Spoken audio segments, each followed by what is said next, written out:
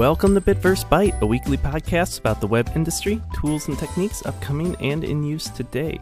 My name is Adam Listek, a web developer from Northern California and Central Illinois. So first I want to talk about some news. The big news as of this week, on Monday, June 4th, Microsoft announced that it would be buying GitHub for about $7.5 billion.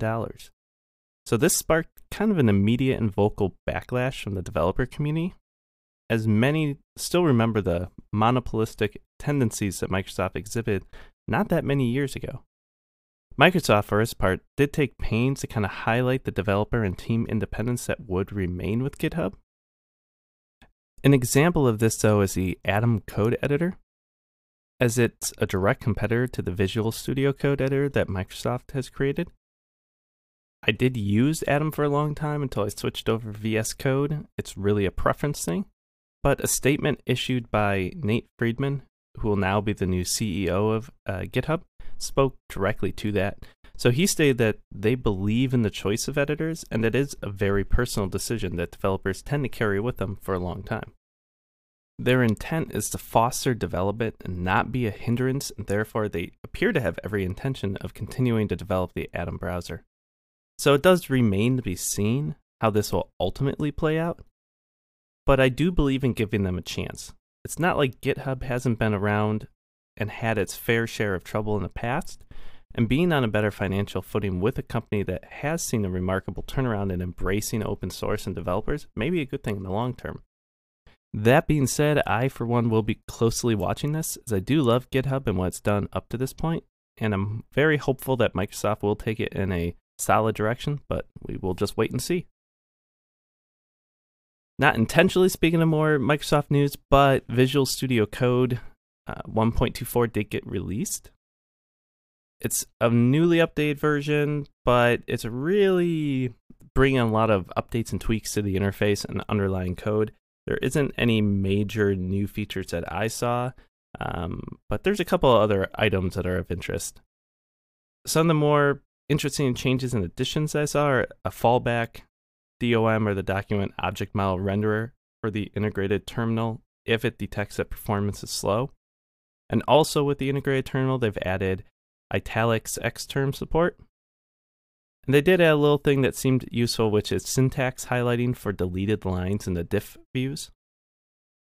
But a lot of it was a bunch of different updates to TypeScript, notably the 2.9, and some features such as updating import references when you do file moves or renames. And so finally, they also add this little preview section of what they're kind of working on and what to expect next.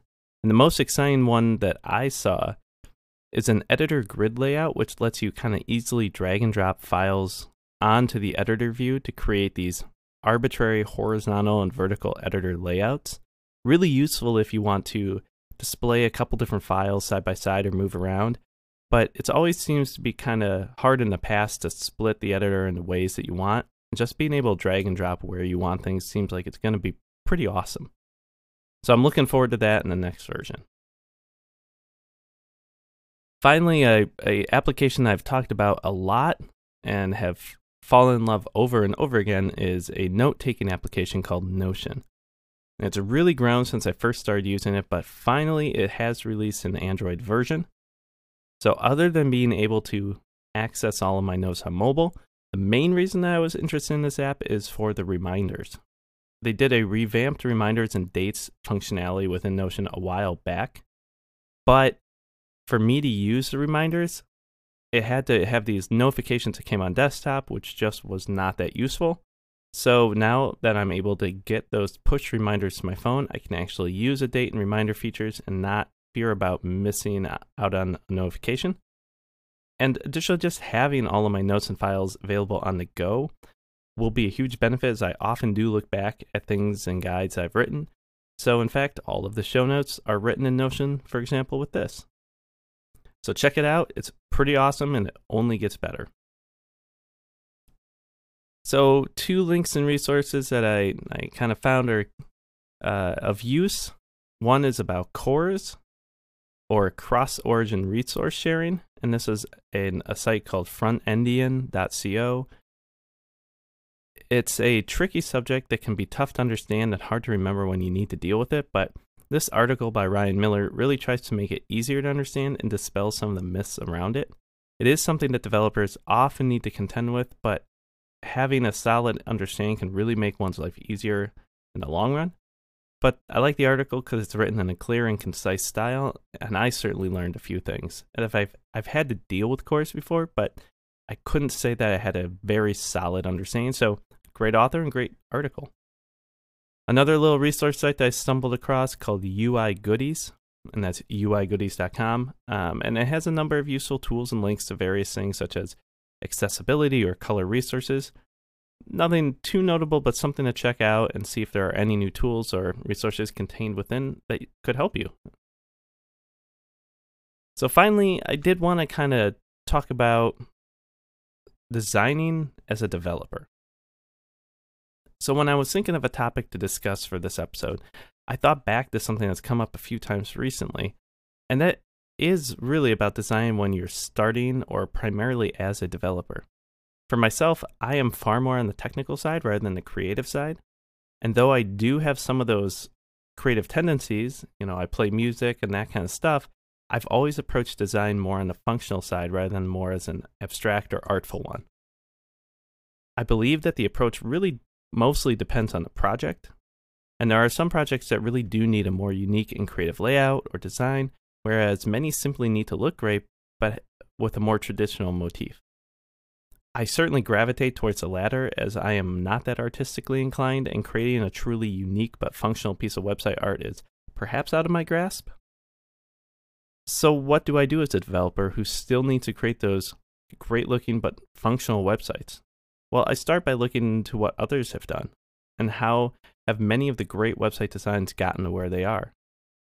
There are what I think are a few tentpoles to the designs that keep coming up no matter what the project is, and those for me tend to be, spacing or white space, typography, graphics, color, and then small touches. So what I mean by spacing is there enough room to breathe for each of the elements? That you aren't cramming a ton of the stuff together and perhaps removing elements or moving them to a different section or pages as necessary to maintain that clear design. Sometimes an easy way to get started with this is with a grid system with larger gutters and margins such as 30 pixels. And then once all the elements are in place and spaced out, you can see what is too much or too little and how it might look. Another important element that is often overlooked or put by the wayside is typography. So that's kind of the placement and choices of fonts. And I've always found this interesting, though I am not great at picking unique combinations out. I do try hard to make sure that the designs have a logical rhythm and sizes. If you can follow a good hierarchy of font sizes, such as using, say, the modular scale, then you'll get a good start on the type sizes that make sense. Next, trying to kind of make sure that the total character width of items is not too great. I mean, how many characters fit on a line. Usually between 50 and 85 characters is pretty solid, and it will make for a much more pleasant reading experience. And then finally, kind of experimenting with mixing serif and sans serif fonts will add some visual interest, and also with kind of different weights and kind of a color hierarchy as well, but really trying to make it unique but logical, because your eyes really do need to follow through that, what it expects to be a solid spacing of elements with a mix of readability, but it can add a lot to your design if you spend a little bit of time just kind of nailing down what is a good typography setup for your project. In terms of graphics and colors, I tend to look for some eye-catching graphics that really hone in the points that you're trying to make with the site. There are a lot of good resources out there for stock images and graphics that just require some attribution, but will also give you some really good graphics that you can use. And you can also add some further visual interest with hover effects like going to grayscale or sepia, or even these duotone type effects where you kind of dual color the image and it really gives a cool highlight effect to it. But with the colors in the palettes, I tend to look for an overall theme that I'm going for, such as cool or warm. And then I'll pick, like, if you're doing a light background, say a off-white base background color that I can then find proper accent colors for. Sometimes this is easier or harder, depending on what you're starting with, if you have a given logo or graphic, but it's really a lot of experimentation. That's why I really liked another tool that I've referenced in the past called Coolers. I think it's Coolers. But it just very quickly lets you iterate after you've locked in a color and find those complementary ones. But tools like that kind of give you the sense of like quickly going through and finding some color palettes that really work. Now do keep in mind too that different operating systems and browsers render colors differently. And I found that even with monitors. I have two monitors connected as the same monitors, but connected in slightly different ways, and I found that the colors are not identical between them.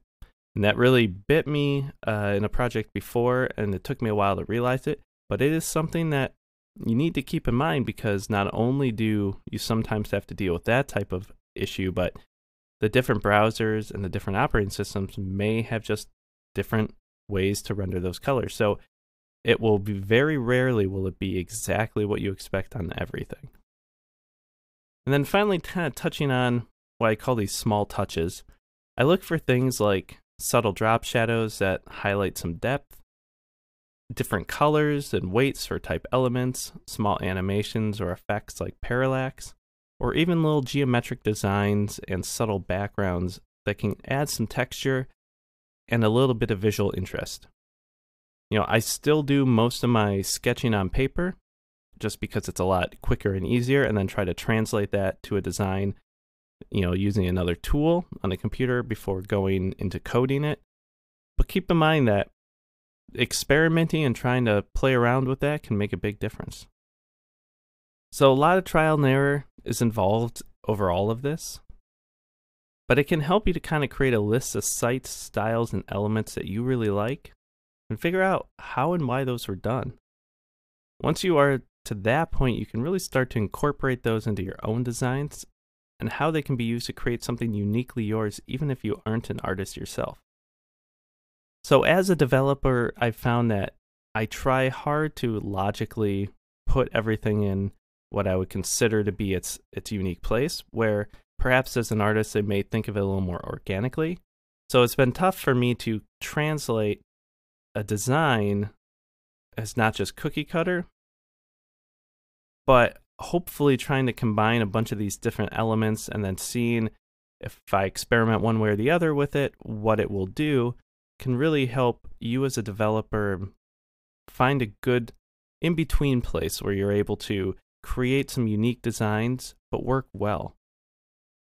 And then honestly, if you find yourself with a project that just needs a totally different direction, something really unique, bring in a designer that you know and that does a great job. I mean, even if you're a solo developer, there's plenty of opportunity to kind of find someone that will meet that design need, and you can learn from them, you know, yourself, and try to learn a bit more about maybe that process or what you can incorporate in your designs. So finally, follow this podcast on Twitter at BitVByte and Facebook at /BitVByte. Thank you for listening, and please join us next week.